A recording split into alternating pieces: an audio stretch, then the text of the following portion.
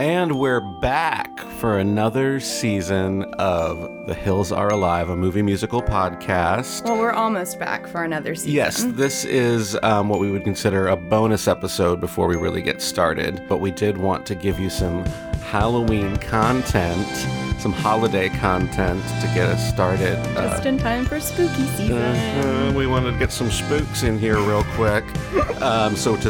This week we're going to do The Nightmare Before Christmas. A classic, a modern classic. A modern classic. I mean, at this point, isn't this like the 30th anniversary? Come out in 91. 1993 is when it came out. I thought it came out in 91. 93. Hold Do you want to up. bet on it? You're right.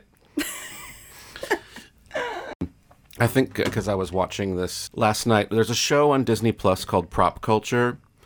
Yeah, I've watched a couple episodes of that. And there is an episode about this. But I guess I was thinking 91 because a lot of the development happened in 91. It took them 3 years to complete the film. Well, they're doing it frame by frame. I know. It's crazy.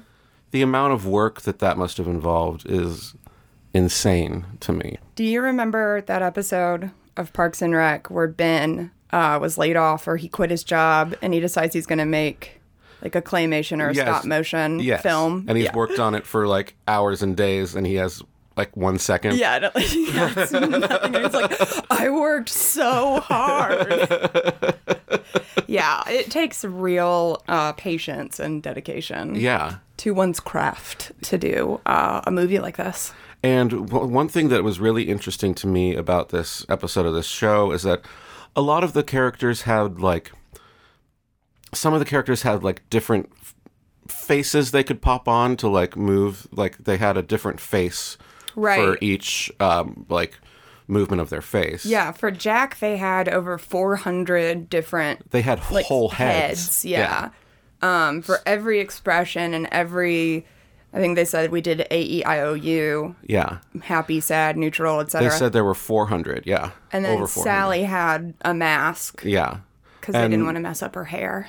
And the mayor had different faces, but like you could see, I thought it was cool that when they would like leave in little things like that, you can see like the outline of the mayor's face where they like pop the face off and off. Yeah, but I think that was he was supposed to look like, I think a mechanical like figure of sorts. Right. So before we really jump in, I don't think we established why this is a bonus episode. Right. We're actually going to start what we're going to consider our full season in November, and we're going to start in the 1930s with The Wizard of Oz, and we're going to work our way through each decade up until the 2010s, and who knows, maybe even the 2020s, but it's a little early to decide on one film for the 20s. Right.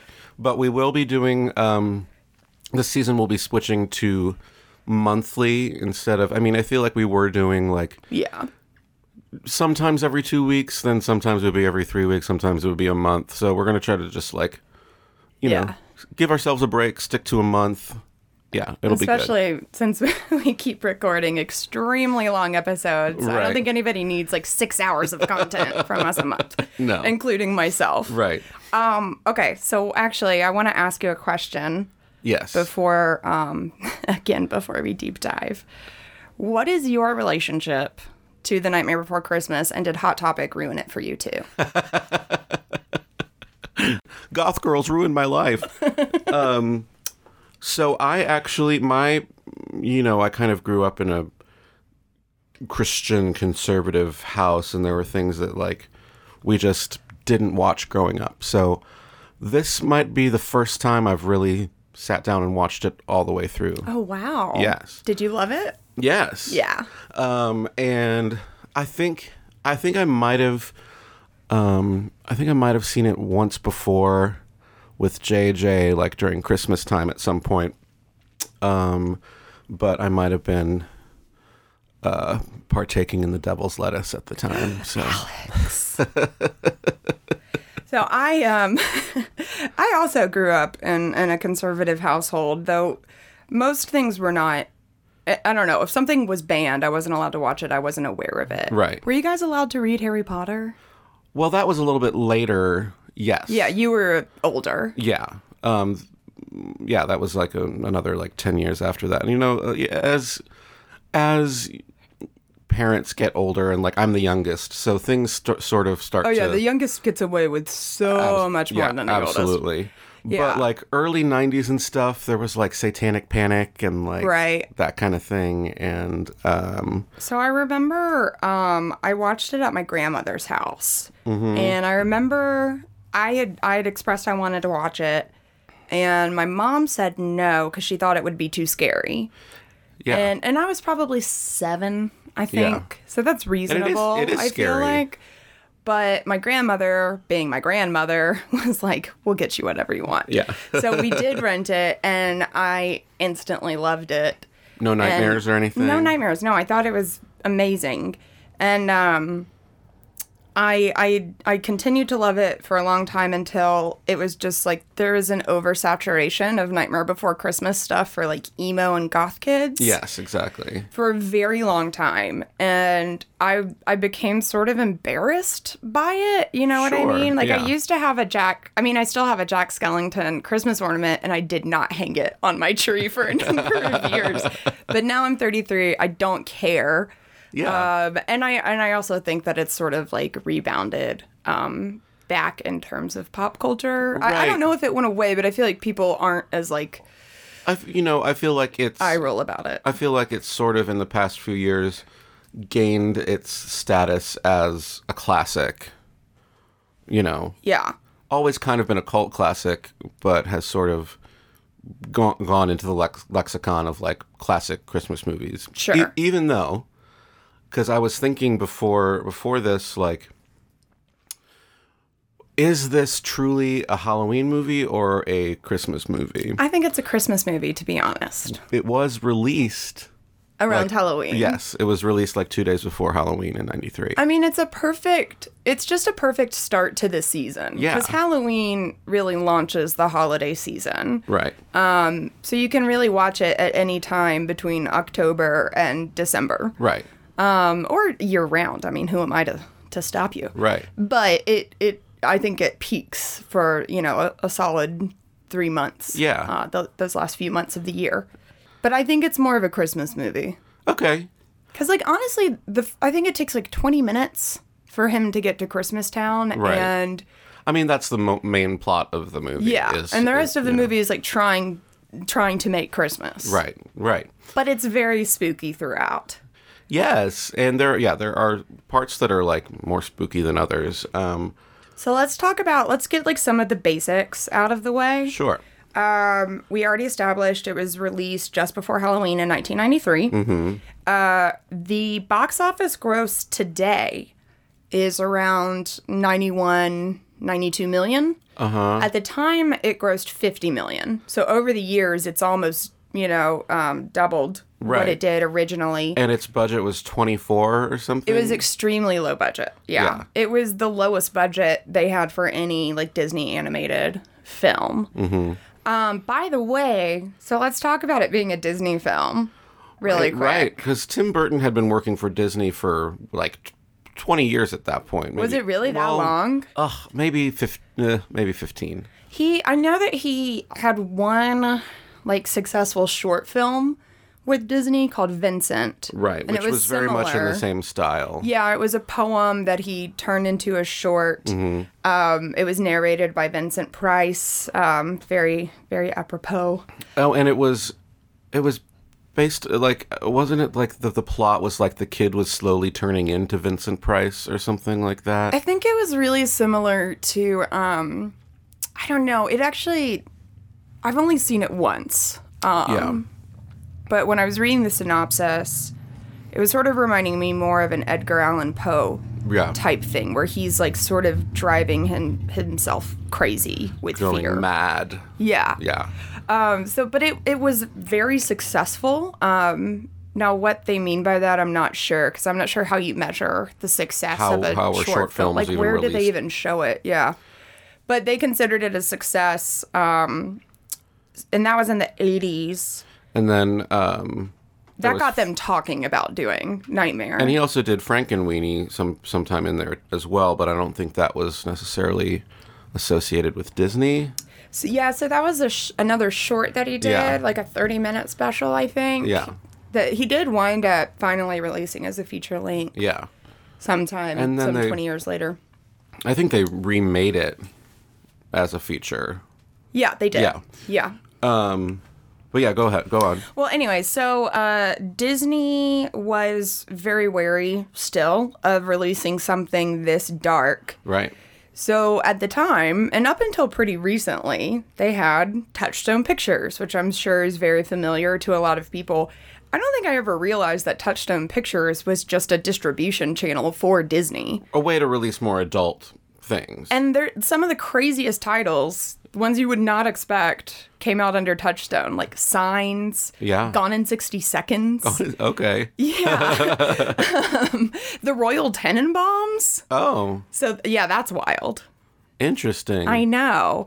So technically, all of those are Disney movies, shockingly. And so, yeah, they chose to release this one under Touchstone because they were just very, very fearful that the Disney audience wouldn't really get it or appreciate it. Right. But these days, Disney fully embraces Nightmare Before absolutely. Christmas. I mean, a fun note. So me and JJ are kind of finally taking our honeymoon. So we got married in October of 2019, and it was always our plan to do a honeymoon shortly after that. But obviously, as everyone knows, in March of 2020... Things changed. Things changed, so we haven't really had a chance to do anything. So we are going to California. We're going Disneyland. Disneyland. When? October. So you can go in the mansion. Yes, exactly. I'm so excited for you. So the Haunted Mansion is completely rethemed as a Nightmare Before Christmas ride. I'm jealous too. I'm so excited. Because they don't do it in Disney World. No. Not that I go to Disney World, but it'd be a heck of a lot easier to get to than Disneyland. Right, yeah. Yay. So I will report back. Do I get to come as a member of the wedding party? Yes. Let's keep the party going. Yeah, well yeah. Anywho. Oh, I was going to say, Tim Burton, as you said, was a Disney animator for many years before this finally came to fruition. This was something that he was kind of working on for years, but in 1980, 1981, Tim Burton was the animator for Fox in Fox and the Hound. Oh, yeah, I did read that, which I loved Fox and the Hound. I know, it's... well, I love the first 10 minutes when they're little, a little cowbell and puppy. We'll be friends forever. Yeah, I think I stopped watching the movie after that. So there was this story that one of the people who worked on Nightmare Before Christmas was telling about, so Tim Burton was working on his sketches of the Fox and called him into the office, and he had this whole other thing set up of him workshopping Nightmare Before Christmas stuff. Yeah. And the first real clay model of Jack was done in 1981, 1982. Right, and they stayed very true to his original concept. It didn't change at all. When they showed the actual first model in this show, and it's exactly the same. And so that's essentially why Disney billed it as Tim Burton's The Nightmare Before Christmas, even though he did not direct it. Right. A lot of people easily make that mistake. Yeah. If you call it Tim Burton's, you're going to assume that he was, leading the whole thing. And he didn't even write it.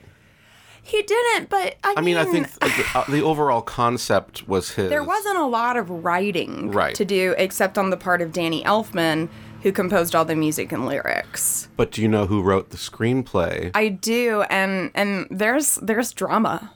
Well, she was was she married or just dating Danny Elfman at the time? Okay, well, I don't know about that drama. I know about other drama. Oh, okay. Well, the woman who wrote the screenplay was with Danny Elfman. And we should say her name is Caroline Thompson. Yes, Caroline Thompson, and she was given the task of writing a screenplay. They were like, "We need it now," basically. And when she had Danny Elfman read it, he was like, "Oh, that's not how I imagined it at all." Yeah. And she was like, "Well, it's already turned in. Sorry." And They ended up loving her treatment. There were almost no edits on the screenplay. Tim Burton wrote like 2 things in the margins, and they just used it after that. Okay, well, I don't know about that because... Okay. And also, this is her version of the story. Well, she'll also tell you about this part of the story.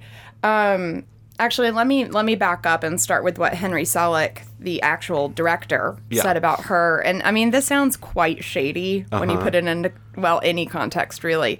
But he basically said, when we brought Caroline on, there wasn't much for her to do. I mean, there's just so little dialogue in between the songs, and, the main story was already there, so she was just filling in the gaps. It was... Just kind of like, I mean, maybe true, but... Whoa. Oh, my God. What a... he's mowing the lawn. Fantastic. Anyways, that may be true, but still, like, you can say it in a nicer way. Right. I mean, all she did was write all the dialogue. Right. So, the main drama that I was alluding to that I think Caroline Thompson, I mean, she has spoken very openly about this. She had objections to the character of Oogie Boogie. Oh. She was worried that it would be viewed as a racist caricature because, I guess in her words, like, Oogie Boogie, number one, the character itself resembles a Klansman hood, which, I can see it, but also just that it's a pointy head. I feel like you have to, I don't know, I feel like it's just part of the puzzle that she's alleging. Yeah. She also points out, he's the only, like, black voice in the film, and they made him the villain, and then she says that Oogie Boogie is, like, a racial slur for black people, or, like, maybe Boogie is. Oh. But I don't know. I mean, I don't want to say that she's wrong about any of that. It wasn't where my mind went upon recognizing the character. I see it more as the boogeyman. Right. And I definitely never have thought of the pointy head as a Klansman hood. Right. Because, I mean, he's made of burlap cloth. Right. Now, if it was like a white sheet, I would have serious reservations. Right, totally. And in that case, then Zero is really the... It's true. Henry Selick said in response that, I mean, this isn't, again, not the best response, but his response is like, well, Ken Page does the voice, and he's black, and he's cool with it. Right. For the record, Ken Page continues to voice Oogie Boogie in video games. Like, they did the Kingdom Hearts thing. Yeah. He continues to do that voice. And fun fact, Ken Page was the very first Old Deuteronomy on Broadway from Cats. Interesting. Yeah. He has a very good Broadway track record, musical theater track record. And Oogie Boogie is now, like, the face of Halloween time at Disneyland. Oh, okay. Yeah. Like, there's like a big Oogie Boogie that goes over the California Adventure gates. And like the way that he appears in the moon. Yes. There's like, and they have like a big after hours party called the Oogie Boogie Bash. Oh. So now, that's interesting. I should point out too that she wasn't alone in this concern. Uh-huh. Danny Elfman also shared this concern, and it's funny now knowing that they were a couple. Were together, so yeah. They were probably sharing this idea amongst themselves. I couldn't figure out like why this was so specific, but he was concerned specifically that the NAACP was going to have a problem with it. And then in fact, I guess they did come out and say that they didn't appreciate the caricaturization. Yeah. But I couldn't actually find any statement that they had made. I found a lot of interviews and articles with Caroline talking about her concerns. Right. But I couldn't actually find anything from the NAACP. I mean, like, I do get it. I see what they're talking about. Right. I think you'd have to be willfully ignorant to not see it. Yeah. But I don't believe it was the intention, of course, who cares? It's perception that But I mean, even with intention, people have inherent racism. Yeah. Yeah, totally. I don't know. And especially, like, I don't know, there's so much of, like, you know, jazz or whatever that's viewed as, like, Right. as, like, some sort of, you know, Satan-inspired thing, which is been sinful or whatever, and that's sort of obviously racist. Well, so the jazz came from, what was his name? He was a jazz singer, Cab Calloway.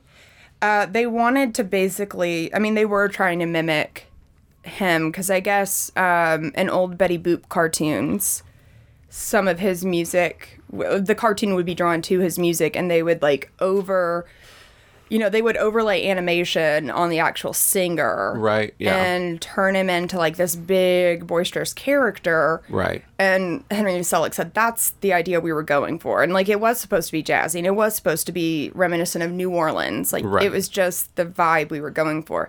Does that make it not racist? No. Does it make it racist? I don't know. Well, because those vibes or whatever, and the association of like jazz with Is evil, black. exactly. Right. Yeah. One thing that Caroline, what was her last name? Thompson? Caroline Thompson actually did do, and I will go ahead and say that this is probably true because it was on the Disney program that they released. Okay. But she was responsible for Sally, basically. So Sally was at first written as kind of like a sexy vamp. Like a very like sexualized. Yeah. Because, she was Sure. she was built by the doctor as a wife or whatever. So she was supposed to be very sexy and like overtly vampish. And it was Caroline Thompson who wrote her as like the different sort of like meek character that she ended up being, but with like, meek, but knew how to, stand up for things when she thought that she had to. Yeah, I did read that they really, actually, and this relates to Oogie Boogie as well. There was a suggestion, I can't remember by whom, it was either Caroline or Henry Selick, where there's a suggestion that at the end, when they reveal what's underneath the burlap sack, that it would be Dr. Finkelstein.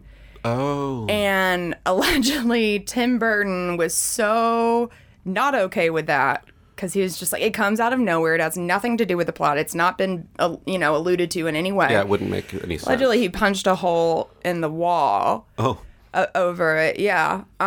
So they did not go in that direction. But another part of his reasoning was that Sally wasn't supposed to be like a sexual figure necessarily. Like they wanted her to come across as more of a daughter. Yeah. To Finkelstein than a sexual, like a sex slave, basically. Right. But that it's funny that you mentioned that, because I didn't hear Caroline's name brought up in any of that discussion. Interesting. And you know what? There is only one woman animator on the entire crew. Wow. Yeah. So I don't know, man. It was the 90s.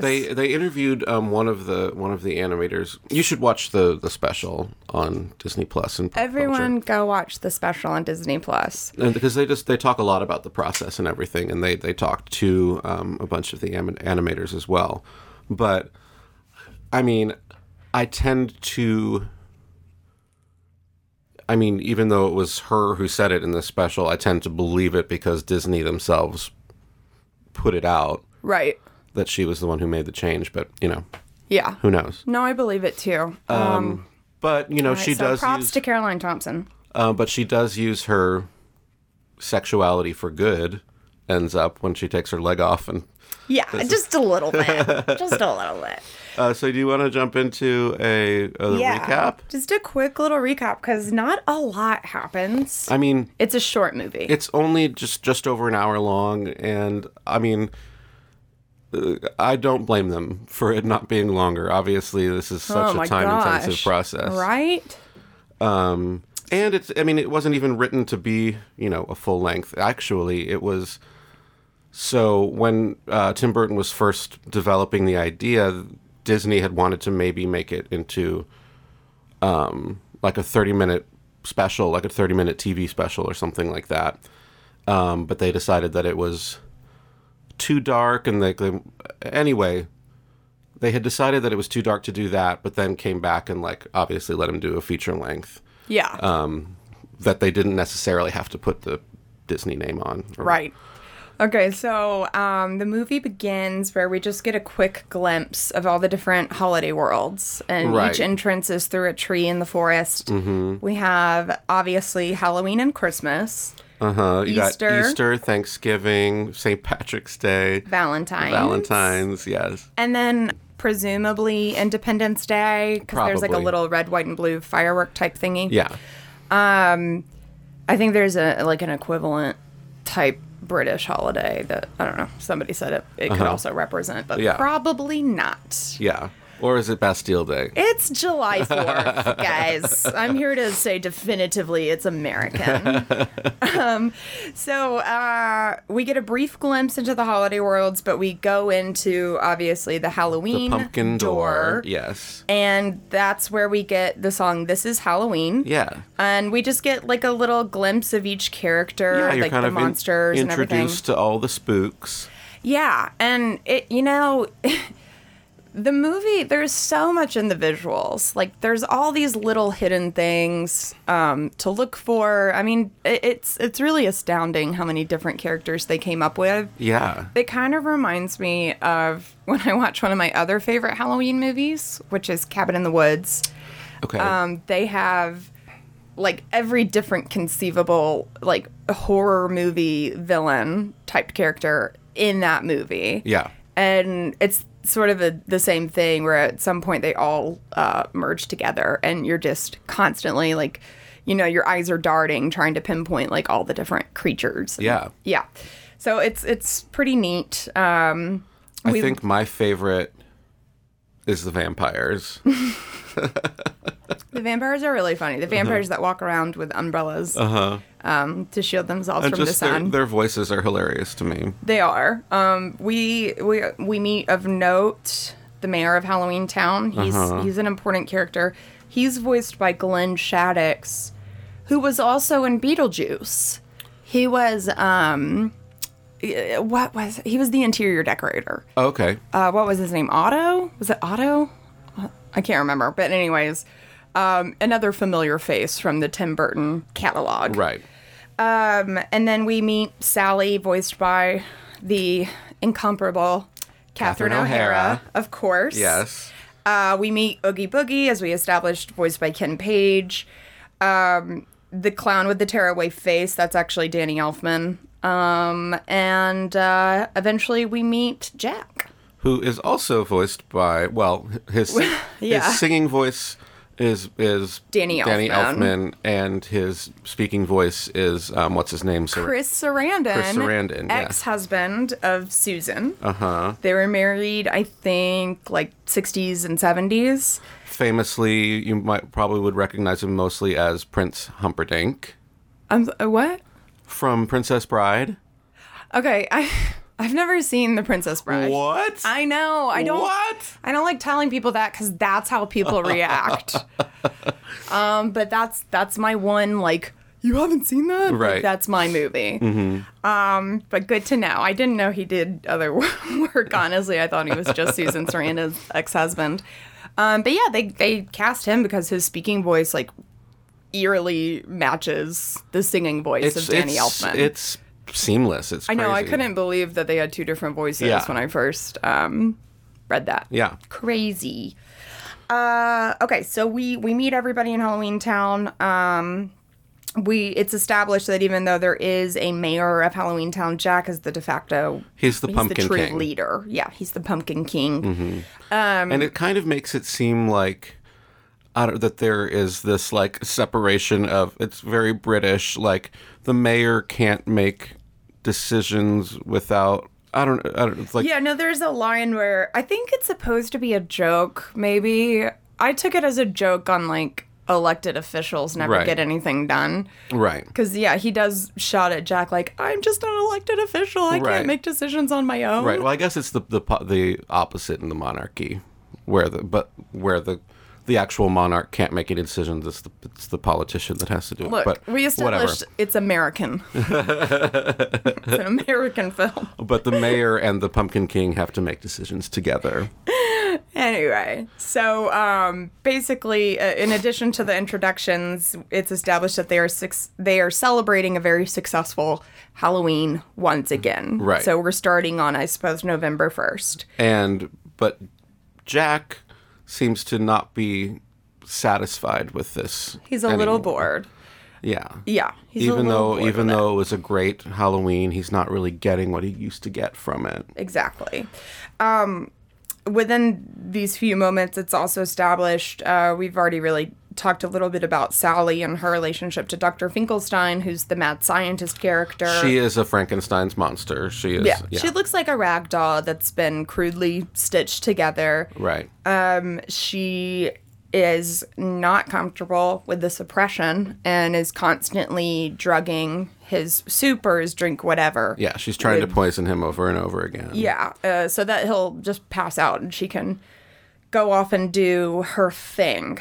So Jack kind of escapes into this graveyard where we meet Zero, his ghost dog, who comes out of his little So this is ghost Jack's dog Lament. grave. The Yes. song is Jack's Lament. And Sally kind of follows him and is spying on him to, making this I lament. think she went out there to get more nightshade. Deadly Nightshade. Deadly Nightshade, yeah. But she sees Jack, and this is where it's mostly established that she does have secret feelings for Jack the Yes. Pumpkin King.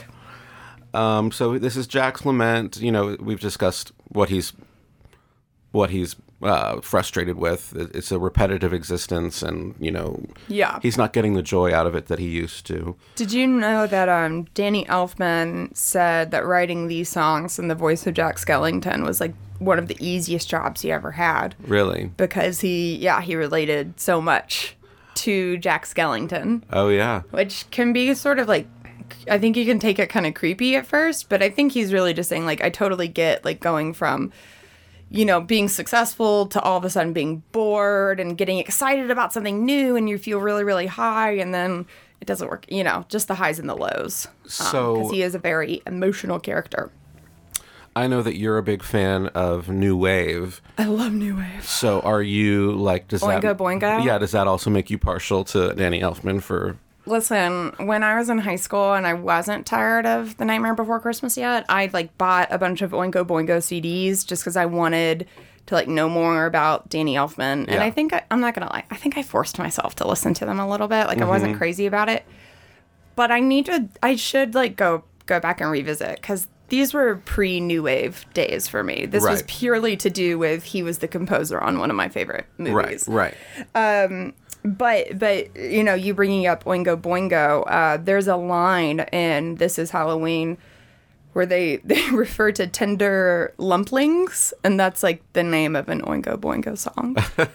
Yeah. That's where the reference ends, but yeah, he did find a way to bring in Oingo Boingo. It was started as a theater troupe called the Mystical Knights of the Oingo Boingo.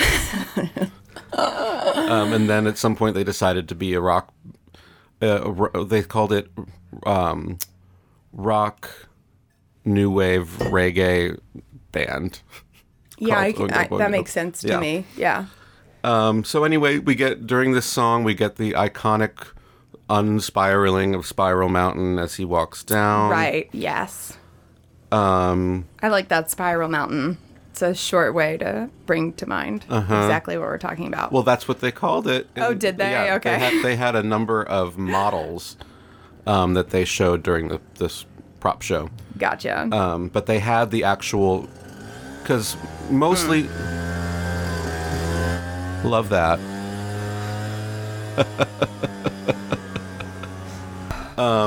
Let's just give it a second. Okay. And he's moving away that way. So yeah, the Spiral Mountain, there are 3 or 4 different ones that they used, and actually, so the ones that they showed, they had one unarticulated regular one the one with the articulation mechanism, and then they had another snowy Spiral Mountain. Right. At the which end. which they had used. They had used it as a regular one earlier in production, and once they knew that they were done doing any shots of the regular Spiral Mountain, they just sprayed it over with spray foam to make it snowy. Okay. Ooh, yeah. That's. I bet they were nervous before they did that. Yeah. Okay, so Jack spends the whole night walking in the woods. Meanwhile, the mayor of Halloween Town is at his house.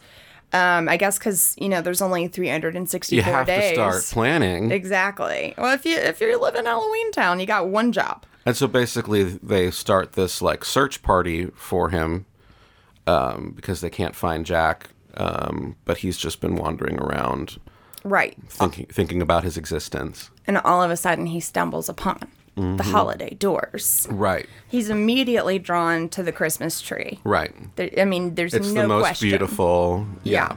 And he says, "What is this?" And of course that leads us into What's my this? favorite song. What's this? What's this? Na, na, na. Okay. Yes. And we go to Christmas Town, which is just about as opposite of Halloween Town as you can imagine. Uh-huh. And he just runs around and he's like, "What's this stuff that's floating in the air?" Sees all the little elves working, sees Yeah. all the little kids asleep in their beds. Why are they all so happy? Why there's no monsters under the bed? Yeah, like what are these little bulbs on everything? Right. And he's completely enamored immediately, and he decides pretty quickly, I gotta go tell the townspeople about this and maybe do even more than Right. that. So yeah, let me see. I gotta actually switch over. The mayor is still doing the search for Jack. We have Yeah. Sally is still trying to poison Dr. Finkelstein.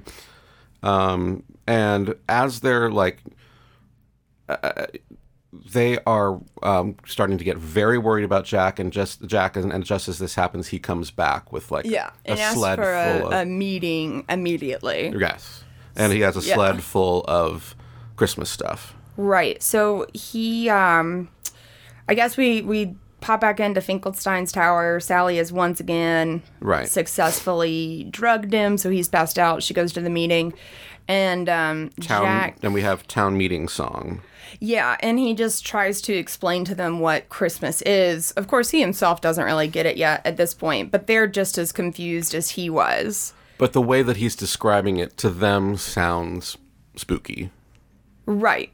I mean, they're just completely flabbergasted by the idea of a present. Like, Right. what's in it? Like dead stuff? Well, yeah, they're putting the description of Christmas into their own framework of how things work, which is Halloween-y. Yeah. The only thing that, like, maybe remotely makes sense to them is the great Christmas king, Sandy Claus. Sandy Claus, which is spelled like claws. Right. Yeah. It's just fun. Yeah. Yeah.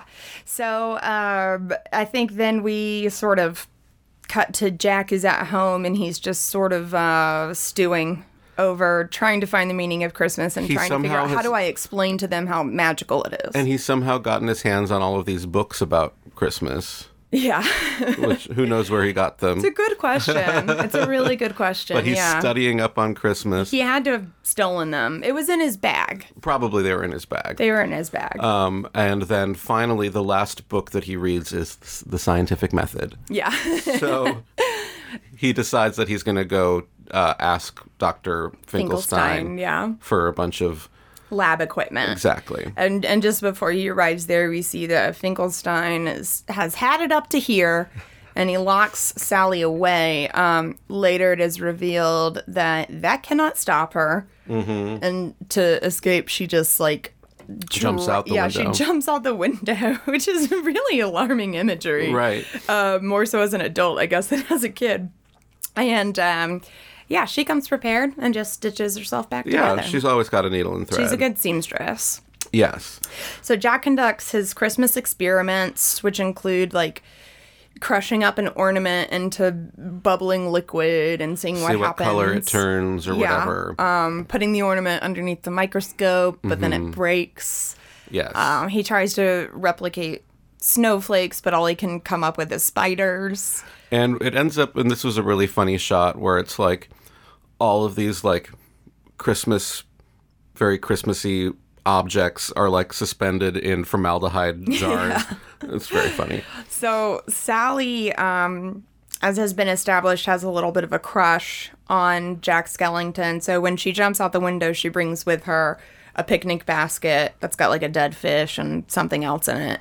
And I guess just because of nerves, she delivers it to him kind of like on a rope and pulley system. Well, yeah, it shows hides. She had like concocted this bottle of something for him. Yeah, but when he pops it open, it just like sends out a little smoke butterfly. Right. Which I questioned, would he like butterflies? Yeah, who knows? I mean, are butterflies appreciated even in Halloween Town? Maybe it was a moth. Yeah. So I don't think it was anything like bad. I think it was just a cute little. But so he sees her out the window. No, I don't think he sees her. He does, and then she's gone. I think Okay, that's possible. I think he sees her for like one glance, and then she's gone. That's possible. But when I don't know, I didn't think she was gone. I thought she was just hiding. Well, yeah. Outside, because she starts playing with like a dead weed, and then she has this vision where the weed turns into a Christmas tree, and then it is all of a sudden completely engulfed in flames, and she now realizes that this is going to end terribly. Yes. So then she obviously has a new mission to try to prevent him from going any further. Yes. So then we go into the song Jack's Obsession. Yes. Where the townspeople are starting to notice that something is up with Jack. As they sing repeatedly. But he's giving them all different jobs and things to do to get ready for whatever his Christmas is going to be. Yeah. Like in that song, it finally like hits him that I think there's a line where he says like, just because I can't see it doesn't mean I can't believe it. Yeah. So I think he's starting to believe in the magic of Christmas, and he determines to take over the holiday. Yes. And then he starts doling out the tasks. Every townsperson gets their individual task. Right. I guess starting with Finkelstein, who he enlists to recreate the reindeer. Right. They're going all skeletal. Right. And then he summons, I think after that it's Lock, Shock, and Barrel. The little trick-or-treater kids. Right. So Locke is Paul Rubens, a.k.a. Pee Wee Herman. Oh. Yeah, which I never realized that. I didn't know that either.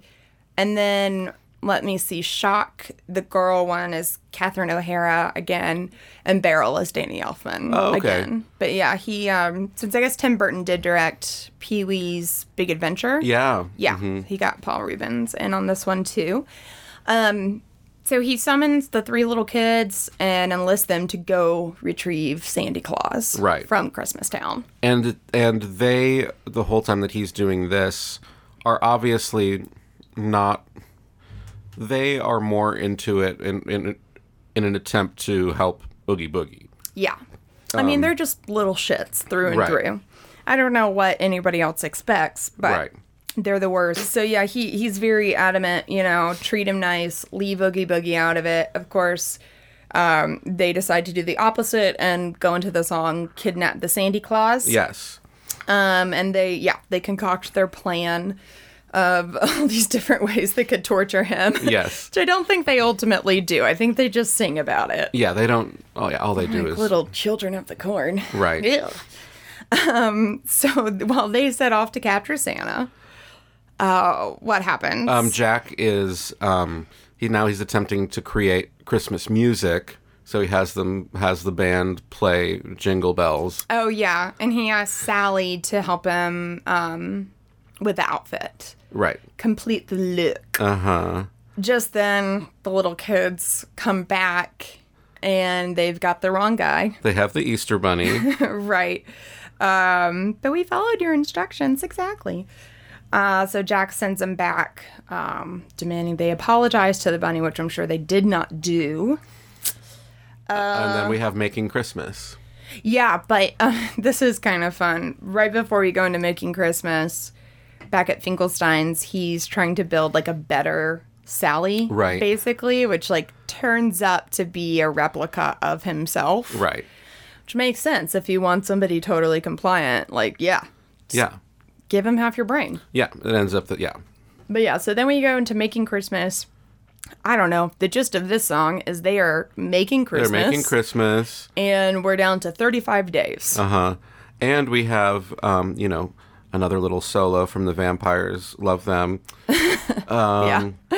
So, and then in this song, we kind of have alternating shots of the real Christmas town, like getting ready for real Christmas. Parallel, Right. The dark, spooky parallel, Right. in Halloween Town. And it's just like horrifying versions of what would be considered Right. traditional Christmas things. Like they're stuffing shrunken heads into the gift boxes. Uh-huh. They are stuffing like a snake creature instead of stuffing stockings. Some sort of terrifying version of a Jack in the Box. Yeah. Which is already terrifying. Exactly. Yeah. So then we fast forward to now we're only 11 days, or during that scene, it's established we're only 11 days out. And then we fast forward one more time and we're down to what I want to say is Christmas Eve. Because they refer to Christmas as the next day, but it has to be Christmas Eve in order. Anyways. Right. This is pedantic. It doesn't matter. It's Christmas Eve. The trick-or-treaters have found Sandy Claus. Mm-hmm. And they're bringing him to Oogie Boogie. And then we have Oogie Boogie's song. Is that right? Yeah, pretty much. I mean, in between, I think that, they do go to Jack first with Sandy Claus. Because Right. I remember he has a line that's like, you don't have claws at all. Oh, yeah. And then, I think he's Sally basically- tries to talk him out. Like, she tries one more time to talk him out of doing whatever it is he's about to do and Yeah. doesn't listen. And so he basically tells them, just make sure he's comfortable. After Yeah. he takes his hat. But they take him to Oogie Boogie's. Yeah. And then, yes, we do the Oogie Boogie song. It's very jazzy, very New Orleans. He's got a whole, casino decor Yeah. situation with a giant roulette wheel and armed slot machine. Yes. Yeah, so... Well, I don't know. Do you have anything more to add about No. it? I feel like we've really run the gamut on... On Oogie Oogie Boogie, Boogie, yeah. yes. So the townspeople, they are preparing to send Jack on his Christmas journey Yes. And when a thick fog yes, rolls in. Sally has swiped this, fog-making potion Right. that she puts into, what does she put it? Is it like a fountain or a well or something where Yeah. she pours it into? Which creates a thick fog over everything. And paralleling the Christmas story, well, not the Christmas story, but Christmas story. a very familiar Christmas story. From the 50s. It turns out that the only thing that can light the way is Zero's nose. Yeah, which is, it's hard to notice, but it's actually a jack-o'-lantern. It's not a red or orange dot. It's got a little jack-o'-lantern face. Interesting. Oh, that's cute. Isn't it cute? Yeah. Details, they matter. So yeah, Zero, a la Rudolph, they take off into the night. And then we go into Sally's song where she's pretty distraught over the whole, just about her feelings for Jack, which seem to be unreciprocated, Right. if he even notices them at all. Right. And she's worried about how everything is going to play out. Right. Yeah, it's a lovely performance by Catherine O'Hara. And yeah, she's a lovely singer, as anyone. I mean, if you've seen A Mighty Wind, you know this too. Right. Because that song, even though obviously a hilarious movie, that song, Kiss at the End of the Rainbow, is so good. She can do no wrong. Yeah. All right. So we now come back we over to have- Jack. Yeah. And here we have a montage of him doing what he thinks is Santa duties. Yeah. Just delivering terrifying presents. Yes. Levitating dolls and Shrunken heads. God, the shrunken head. Like that The snake wooden thing. duck that chases them Yes. and grows teeth out of its bill. Yeah, it's super spooky, and all of a sudden the police are being inundated with reports of Christmas toys attacking households. And so they alert the military. Yeah. Well, as was established, it's America. Right. So the first place you go is the police and the military. And so then they have their cannons firing at him, and he thinks it's a celebration. He thinks that he's They're congratulating me. yeah. It's okay. Sure. So he's finally is like, oh, you're getting a little close there. Like they're almost hitting him, and then finally, one of the reindeer gets hit, and then finally his whole sleigh is hit, and he falls out of the sky. So Sally realizes that the only way to stop everything is to get Santa Claus. Right. So she goes over to Oogie Boogie's to try and save him, and this is where she detaches her leg and does, like, you know, just sort of sticks it out there to distract Oogie Boogie. Uh-huh. And, like, sexy. And it works. So while the rest of her body is getting Santa out, she's got him distracted, but he turns around just in time, you know, before they escape. Yes. Also, before this, somehow all of the monsters in Halloween Town they're all standing around like a cauldron or something. And it's just a radio. Like, they have a radio that But isn't there's like something that's showing them images in the middle where it's like they can see like American TV broadcasts or something. I don't know. It's best not to overthink it. Right. So anyway, they are up to speed with what's going on. They don't know what happens to they don't know what has happened to Jack, but the mayor is telling everyone that he was blown to smithereens. Yeah. I think we then go into our next song is called Poor Jack. Yes. And this is where Jack, having not quite yet returned to Halloween Town, he's just sort of lamenting how he failed. And by the end of this song, he shifts gears and realizes he has to set things right. He has to set things right, but also, like, he's the Pumpkin King. Halloween is his domain. So he needs to surrender Christmas back to Christmas Town. Right. Yeah, set things right. So he's now on the same page as Sally. So we cut back to Oogie Boogie's lair, and he has Sally and Sandy Claus. And Sandy Claus suspended over something. Yeah. Some sort of fire cauldron. Playing like a roulette style game where with each roll of the dice, you know, whatever the number is. That's how many cranks you do. Yeah. Exactly. But Jack rushes back to Halloween Town just in time. And he saves them, essentially. I mean, he gets into a battle of sorts with Oogie Boogie, and he winds up saving them when he notices that Oogie Boogie has a loose thread on his burlap sack. And Jack just simply pulls it, and then gets it caught in the mechanism. And he unravels, and it's revealed that underneath he's just like a big collection of bugs that have somehow taken on like one brain. Yes. And one speaking voice. Right.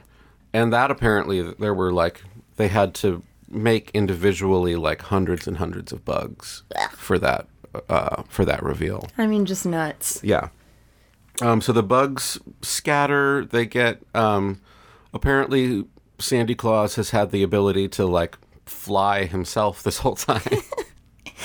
And he's like very cool about everything. Yeah. He's just like, he's like, I just gotta get back. Yeah. He says there's plenty of time. It's Christmas for him to save it. Yes. And he says the next time you think about taking over a holiday, listen to her. Right. So, everyone's super chill about his hijacking of Christmas. Yes. And, then I guess we finally get our Jack and Sally. Everything's resolved, and we get our Jack and Sally moment, finally. But as Sandy Claus is flying away, he makes it snow over Halloween Town. And that's what you were talking about earlier with, you know, at the very end, they just sprayed the fake stuff over that, what did you call it? Spiral Mountain. Spiral Mountain. Yeah. Which, I mean, would have just, I can only imagine how nerve-wracking that must have been. Right. Because, like, there's no going back. Right. Ooh. But it worked out great. But then they showed, like, his little footprints are still in it. Yeah. And they're like basically like the way the spray foam worked, like they just had to press his little feet down into it, and it would make like little what looked like footprints. And so afterwards, the animators would go back and like mold a little bit of clay around each footprint to like make the like little snow piles around it. It's very, very cool. Do you know what that reminds me of? In Phantom of the Opera, when they forgot to edit out, or no, rather they forgot to include footprints for all of the people on the snow, on the roof, Yes. where it's snowing the whole time. Right. Yeah. Ugh. So bad. So bad. So we get a little a reprise of yeah. like a lot of the songs that happened throughout. But Sally kind of escapes by herself and goes and sits on top of snowy Spiral Mountain, and Jack goes and finds her. And they have their moment. They have a moment. They sing Sally's song together and embrace and kiss, and that's the movie. Le Fin. Fin. Yeah, that's true. It's not. Oh, whatever. Okay, so overall rating. Overall rating, I'm gonna give it an A. I think, considering the time and like the effort that went into it, and you know, just an overall Originality and like, and how rare is it to actually have an execution of something that is so close to what you wanted it to be. I think done any other way, like it probably would have scared me as a child, but they somehow nailed like scary without actually being scary, if that makes sense. Isn't that kind of like they nailed horror, but on a really delightful level. Isn't that kind of like, that's kind of Tim Burton's MO though, you know? It's like creating like whimsy out of dark horror. whimsy. Yeah. Henry Selick describes it as a combination of like German expressionism and Dr. Seuss. Yes. Yeah, which I can see. And honestly, the initial idea was for it to be sort of a send up of, you know, the classic claymation Christmas movies. That was the inspiration, yeah. Of the 50s and 60s, was that when they were made? And in order to be like, what would this look like from a Halloween perspective or whatever, you know? So I think that it is totally fair to say. It's completely accurate to say that this comes from the mind of Tim Burton. Yes. It would not exist without Tim Burton. Yes. Henry Selick says that while that is all true, he didn't really participate at all in the making of the film. He says, we saw Tim Burton 5 times in 3 years. Wow. Yeah. And so I think that, you know, rightfully so, or understandably so at least, he's a little frustrated with the fact that it's Tim Burton's The Nightmare Before Christmas, because everybody thinks that Tim Burton directed it. Right.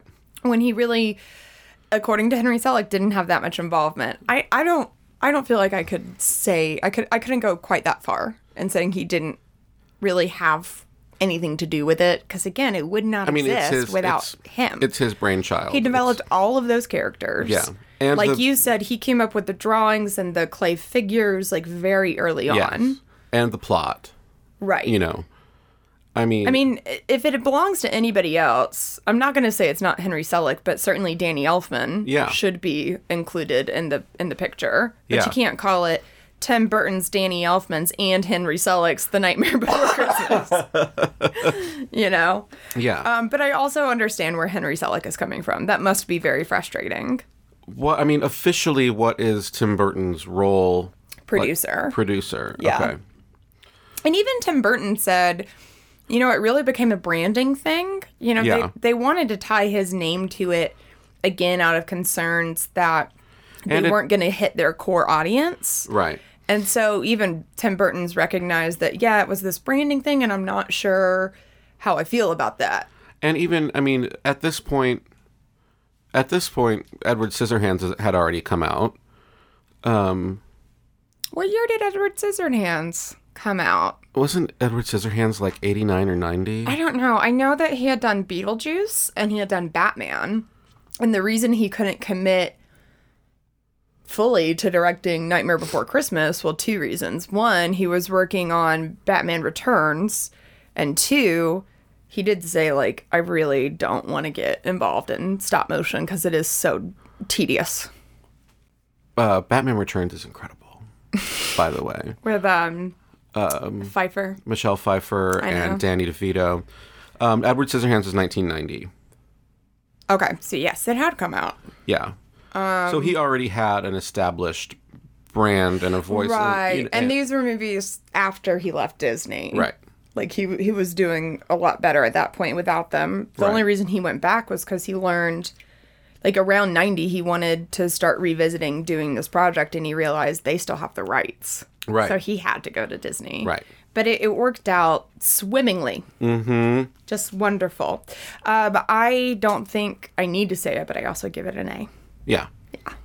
It's an A. We did not really talk about recasting with this one because I don't really know. I mean, where do you even start with that? Yeah, first of all, I mean, everyone is still alive. Also, the casting is such a part of what this movie is. Apparently, there are rumblings of a sequel, though. Okay, so I think I've got the 411 on the sequel status. Mm-hmm. In fact, one of my favorite things about this movie is that thus far they have resisted the temptation to come up with a sequel. Because early on they were talking about maybe a Valentine's Day, since now Jack and Sally have a thing. Mm-hmm. Or maybe Thanksgiving, just because Tim Burton really likes Thanksgiving, apparently. Oh, okay. But ultimately, they've gone against the idea. At one point, Disney was pitching like a computer. At one point, Disney was pitching a computer animated sequel, and Tim Burton shut that down. No, you can't do that. Ugh, would have been awful. Yeah. And then, yeah, it keeps coming up. But the most recent development has been it was February of this year, the year of our Lord, 2021. And someone, I apologize, I don't have the name. Someone announced that they are writing maybe a graphic novel or a novella that will serve as a sequel to The Nightmare Before Christmas. Sure, and I'm guessing... But I mean, it's going to be I don't know, it sort of feels like the way that they came out with The Cursed Child after the Harry Potter series, and it's a sequel, but, like, is it? I'm not. I don't know. And, you know, I mean... It is, but it's not. I guess they could, like, if the graphic novel or whatever does really well, that could, you know, give them the incentive to make the sequel. Or I mean, yeah, because Henry Selick has said if Tim wanted to do it, I would do it. Chris Sarandon has said, I'll absolutely do it. But I mean, what else is Chris Sarandon doing these days? I'm sure that, I mean, Danny Elfman obviously loves the project. Catherine O'Hara said she would do it. Yeah. Yeah. I mean, it is the day of reboots. Yes. And I would much rather have, like, they're not going to remake it. Much rather have a sequel than some sort of remake. But also, like I said, Nightmare Before Christmas is so important to Disney. Yeah, now, these days. Now that, like, I'm sure that they would love to get a sequel going or whatever, even if it's just to, like, make sure that they are retaining the IP of the whole thing. I will say, although they've got plenty of time left on that IP. Okay. But I will say that I think that in this instance, Disney does respect the audience a little bit. Mm-hmm. I think they recognize that there is a cult following. The only reason that it's been as successful as it's been is because of the cult following. Right. Like, it did fine in theaters, and it was a critical success. Yeah. But it wasn't huge with audiences, I think for obvious reasons. Yeah. So I think they do owe and recognize that they owe a lot of credit to that cult following. Mm-hmm. So I don't know. I don't think they would jump at doing just any... It would have to. Well, yeah, it would have to be the right thing. Yeah. But, you know, I still don't. if it was the same team, I'd be all for it. You know, I wouldn't. It would have to be, you know. Yeah. You know, another Touchstone released film was Turner and Hooch, and they did bring that back as a series on Disney Plus recently. Yeah. It hasn't gone well. I haven't watched it. I haven't watched it either. I've heard it's no good. They also brought back Doogie Howser. Yeah, but she's Hawaiian now. Yes, and I haven't watched it, but I apologize. I don't know the name of it, but I didn't bring it up. So it's called like Doogie MD. I don't know. It's like, you know. No, she has a Hawaiian name. But it's called Doogie, though. No, it's not. I promise. All right. Just a second. Okay. I'm going to go on my Disney Plus app. Do it right now. Let's see. While you do that, I'm going to talk about awards. Mostly just the Oscar that they lost. I found it. What is it called? I can't pronounce. It's Doogie Kamialoha MD. We were both right. See. Yeah, no, you don't have to show me. I believe you. Not like you're lying about it just to be like half right.